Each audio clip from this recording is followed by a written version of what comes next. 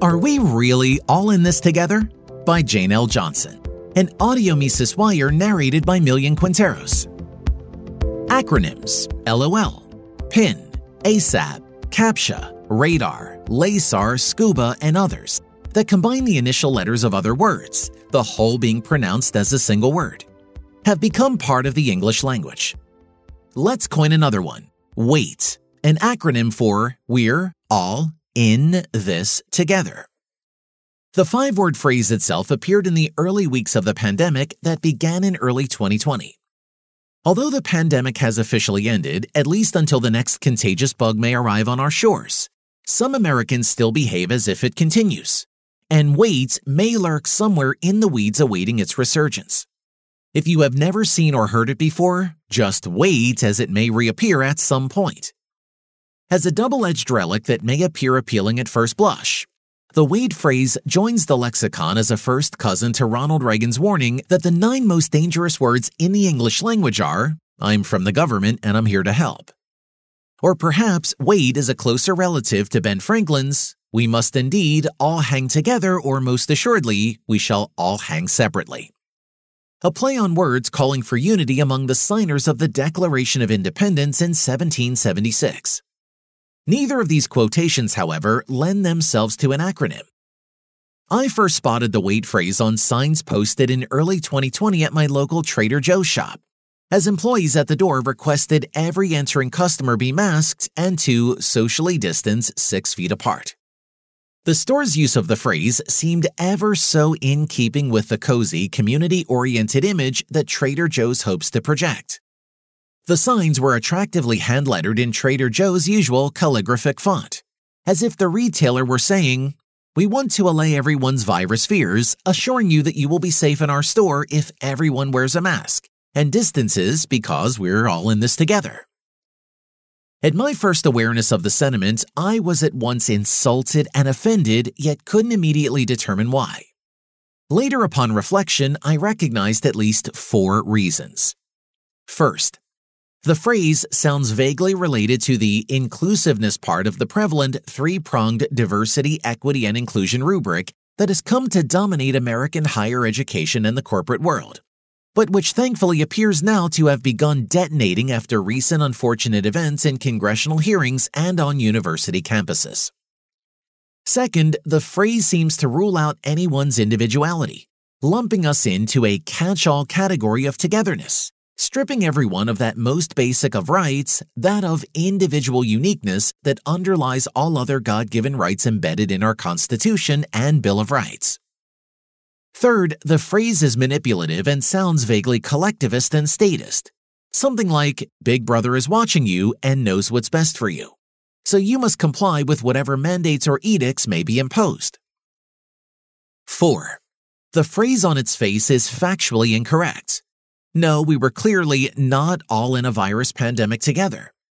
Anyone reading current headlines would have known that the virus differentiated among various groups and individuals within the population.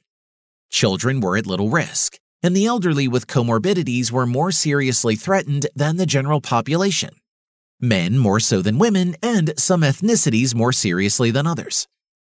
Yet despite the offensiveness of WAIT, surely Americans should now be sufficiently resilient to recover from the misguided policies that it spawned.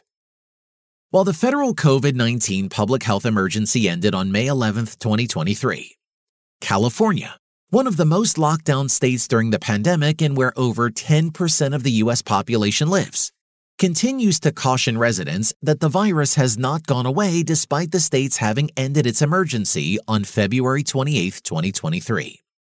Thus, it seems that the WAIT psychology continues dormant to this day. Consider, moreover, the differential effects of WAIT on generations of Americans, all of whom were forced in the name of public health to endure uniform restrictions on personal liberties from early 2020 through mid-2023. A period of 3 full years. Long-term ramifications of politically imposed WAIT restrictions placed on individuals of different ages will inevitably continue to affect each generation quite differently as they pass through their lives. Consider what 3 years represent in an individual's life. For those middle-aged or elderly, that time is a relatively small portion of one's life. 7.5% for a 40-year-old, 6% for a 50-year-old, and 4% for a 70-year-old. But for those of grade or middle school age, that period represents a much larger portion of one's life. 100% for a 3-year-old, 60% for a 5-year-old, 30% for a 10-year-old, 20% for a 15-year-old.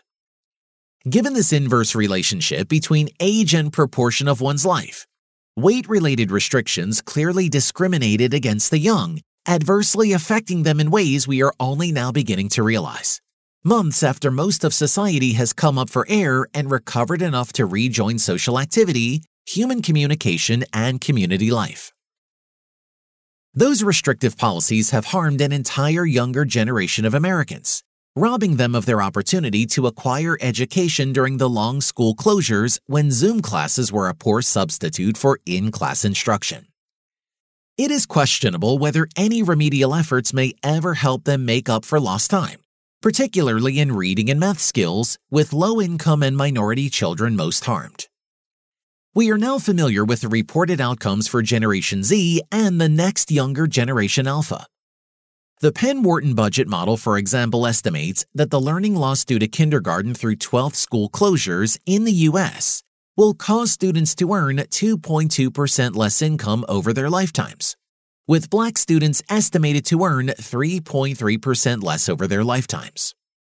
Assuming the net present value of an individual student's average lifetime earnings is approximately $1.16 million, 2.2% and 3.3% less lifetime income represents respectively $25,520 and $38,280.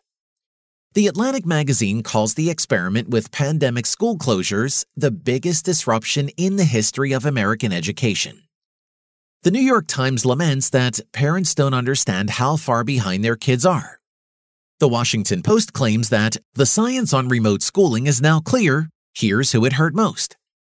This is what Waits, in the guise of community and togetherness, produced with its ill-conceived responses to a contagious virus, within an environment of fear that was fostered by some of the previously most respected medical and public health experts in the country. Far be it for me to suggest possible future applications of Wait, but I suspect that any day now, someone will begin incorporating the phrase into climate change rhetoric. After all, what more obvious application could there be than the claim that we inhabitants of planet Earth are all in this together? Just wait. I can almost guarantee that we will soon see and hear this lament from climate activists. In fact, if I were a wagering person, I'd put money on it. For more content like this, visit Mises.org.